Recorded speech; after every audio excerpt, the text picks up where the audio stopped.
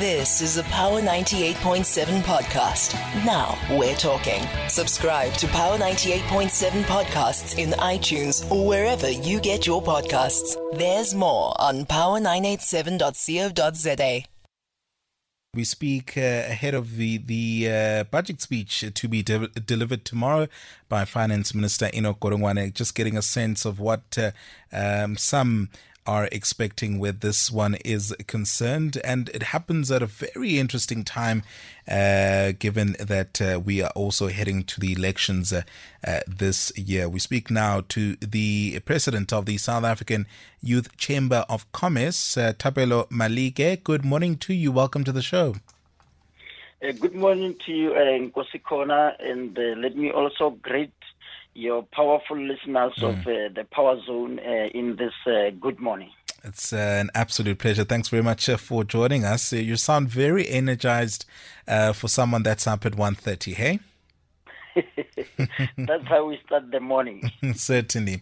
Let's get your initial insights and thoughts ahead of this budget. As I said, it happens at a very crucial time, given that it is an elections year. What are you expecting? What are you looking forward to where this particular budget statement is concerned? Well, indeed, the finance minister is, of course, expected, tomorrow to Minister Enoch Godongwana to deliver his 2024 budget speech in Cape Town. And I'm sure all the eyes will be there and ears for purposes of, looking at how this will, relate to the State of the Nation address delivered by the state president. Of course, for the Minister of Finance, what is key is to outline government priorities in its planned expenditure. This, of course, will include your financial, your economic and social commitment.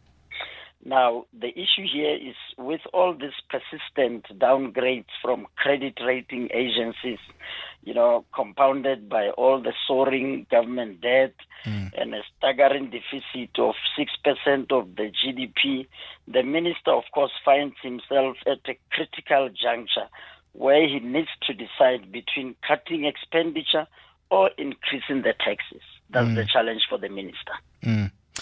And then I think it's an issue of balancing. In your view, how does the minister then find the balance? As you've said, he needs to make that critical decision. But is there a way in which you believe he could find a balance between the issues of taxes? Because, of course, then increasing the taxes, and many have said that it's inevitable that taxes will go up given government spending. And perhaps they're not willing to really cut on the spending given that it's an election year. Is there a way, in your perspective, that the minister could balance it out? Well, the major concern, over increasing tax is that we all know that the personal taxes are mainly made out of your personal income tax, which already is sitting very high in terms of the performance of the economy. You have your value-added tax that is also sitting at 15% already. And one would also then say, in this election year, as you correctly said it, how much more can the taxpayers be squeezed? And of course, this time around, we don't have any commodity windfall like we did, of course, in 2023. And the main question now is he going to increase the company tax? Of course, the minister is faced with a challenge because being an election year, he wouldn't want to hurt the voters. But the reality of the matter is that he needs to find money, especially when you look at the State of the Nation address commitments that were made by the state president. So when we look at some of the austerity measures and the plans essentially that have been put in place to try and mitigate against the tough economic times and the essential crossroads that National Treasury finds itself at. I mean, we look at issues of the vacant positions that have been frozen in recent months and the reprioritizing of spending away from goods and services, maintenance and capital spending towards paying salaries. Do you think these have achieved their desired intention? Well, for now, one wouldn't say they have achieved its intended, plans, because it's not necessarily about that. Because when you cut expenditure at that level of, capacity to deliver, you are compromising service delivery at a larger scale. For me, what is key is to introduce a financing model where you introduce new technologies when coming to tax collection efficiency, because SARS must be more efficient. We know that for the couple of years, SARS have gone through a number of turnaround strategies. And one would say that for SARS to really, achieve more, they have already reached what we call capacity in terms of tax from the tax base. So the only way you can derive more is by becoming more efficient. So the minister must explore avenues to boost revenue by collection efficiency. And for us, that will be the solution. He must enable, for instance, the VAT returns on e-filing that will make it easier for businesses to file their returns. That's another way when you are introducing what we call the financing model that will remedy or that will rescue the current situation. The minister must consider voluntary disclosures for previous tax errors without necessarily introducing penalties in order to boost revenue tax collection. Do you feel as if we are likely to hear further pronouncements on bailouts of our state-owned enterprises like Eskom and Transnet, like we've heard in previous years, particularly most recently with Eskom? Well, the issue of the debt remains the leading concern. The state debt has been rising consistently for over a decade now and ramped up, considerably in 2020, crossing the 70% of GDP threshold in 2021. So despite a brief dip that we had in 2022, the debt suggests, that again, we now consistently are above the mark. So the real terms, the minister will have to raise an additional 15 billion for the 2024-2025 fiscal year. And he faces a significant revenue shortfall totaling over 100 billion. So those state-owned enterprises, they continue to contribute to this state debt without a return in investment.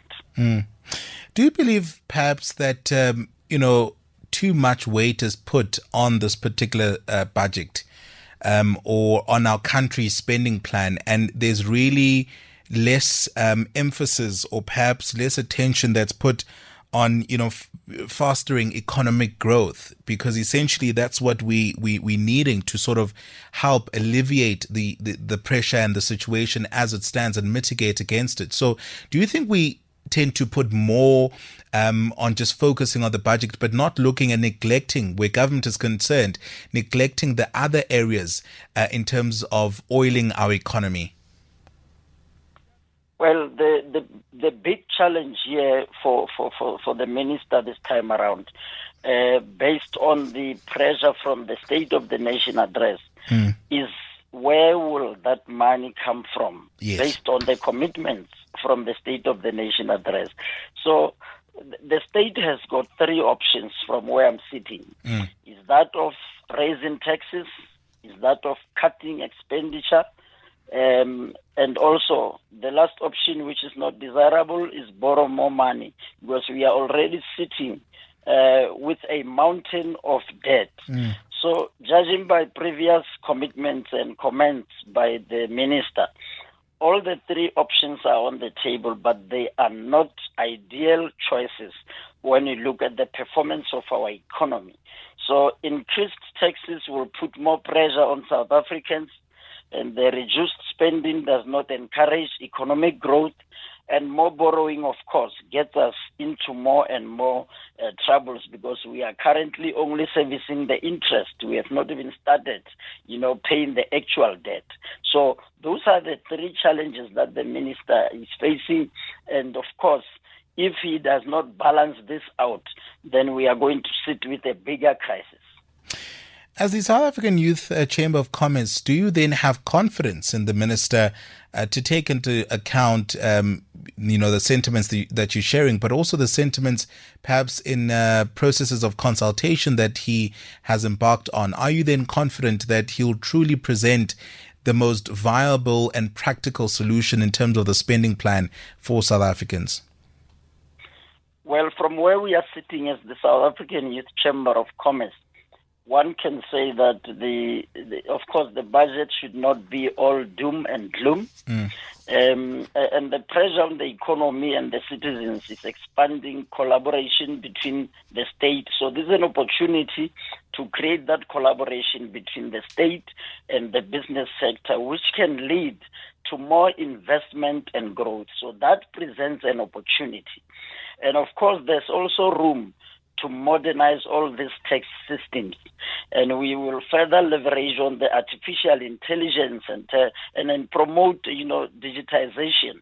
And if all these are executed well, these changes can boost revenue collection without resorting to tax hikes and tax increases. So we need to create this platform that ensures that collaboration happens between the state as well as the business sector. And that's the position of the South African Youth Chamber of Commerce.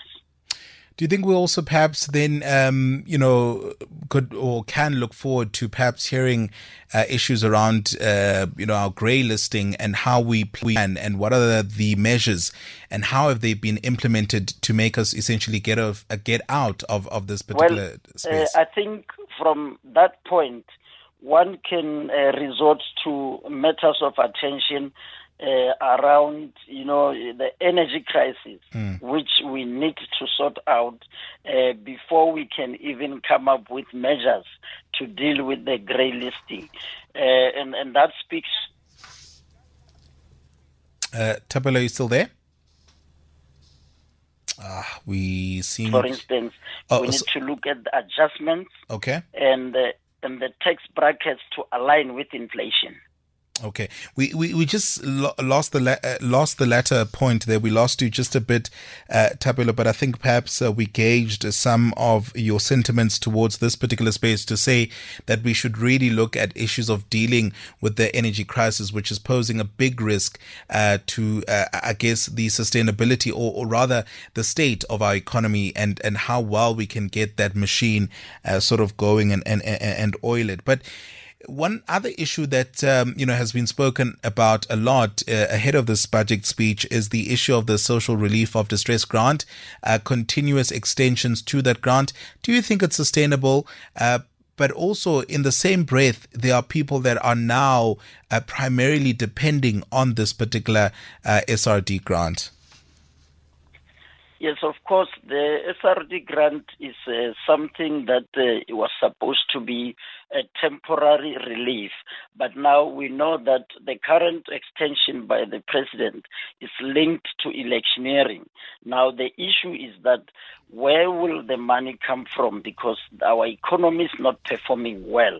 So that becomes now a burden, despite the fact that it was supposed to be a measure that is temporary while we are exploring job creation, avenues for people to find employment, while we are exploring small business development, a growth so that the small businesses can grow and create this much needed jobs.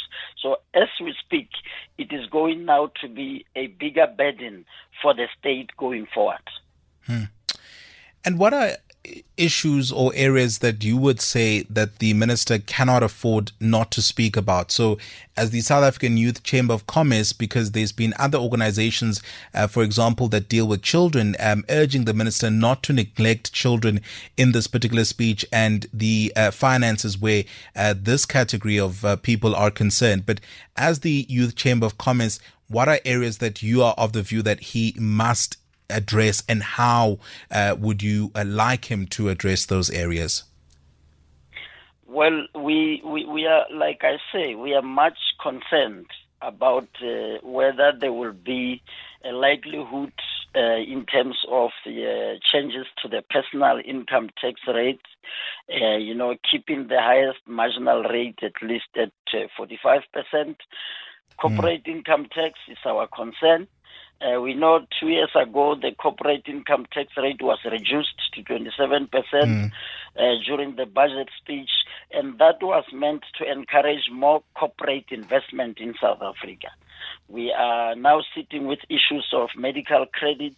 We know that the National Health Scheme was recently approved, and it will, of course, be implemented incrementally. But the extent of that adjustments to medical credits also remain uncertain. So we have levies, and you've got your fuel tax. Of course, the subject or the touchy subject is the value-added tax, because there are suggestions from other quarters. There's a school of thought that says our value-added tax is, currently lower as compared to a number of, countries in the world. So that suggests that if the minister can resort to another 1% increase, he will be looking at, injecting 25 billion, additional revenue into the fiscus.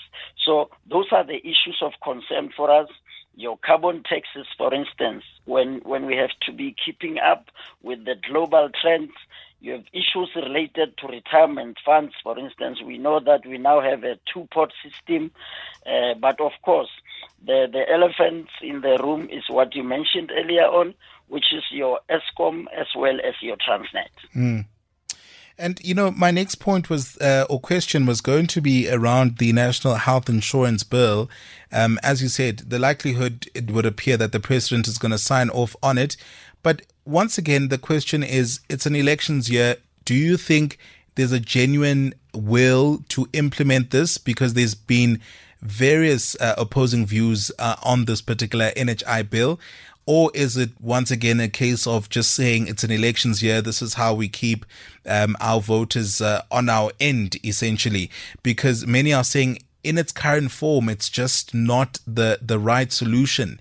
And once again, questions of where is the money going to come from to fund it? I mean, we're hearing now from Gauteng Premier Bayanda Lesufi that they as a provincial government aim to buy 18 private hospitals in preparation for the implementation of the NHI. What are your views towards this particular area? The issue of the NHI, politically, it makes sense, especially for electioneering point of view. But practically, it's going to hurt our medical industry, and they have raised various issues of concern, which for me, government misinterpreted along the way. But the reality is that if we don't have enough funds, if you don't have money to fund it, it's going to collapse. So it will be an electioneering story, but post the elections, there won't be any implementation of that. And then just lastly, I want us to go back to that issue of the debt. I mean, the debt service cost reported as a share of main budget revenue increased from 11.9% in the 2024-25 to a projected 19.4% sort of in the same period then, just in terms of that increase in terms of the projection. But how much of consideration must the minister, in your view, give to our ever so growing debt?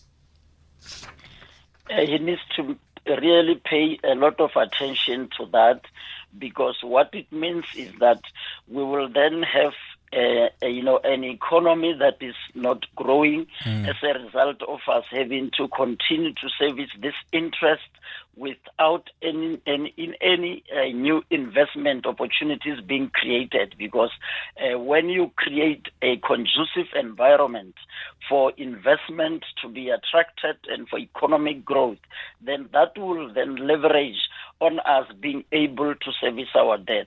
But if we continue to create more and more debt, like I said earlier on, we are already sitting with a mountain when coming to debt. So, and we know that a lot of that happened just during that COVID, and that money did not even go to what we were planning to do in terms of your COVID-19 response plan. In fact, it went to the pockets of those who benefited, and we are yet to see those arrests. But like I say, that is a thorny issue that the minister must pay more attention to. Mr. Malike, thanks very much for your time. I really do appreciate you joining us this morning just to help us unpack and make sense of this much anticipated budget speech and what perhaps we can expect and what your then request of the Minister of Finance, Enoch Godongane, are. Thanks very much for your time. Thank you very much, Nkosi Khona, and be blessed. Thank you very much. That's Thapelo Malike, the president of the South African Youth Chamber of Commerce. You've been listening to a Power 98.7 podcast. For more podcasts, visit power987.co.za or subscribe wherever you get your podcasts.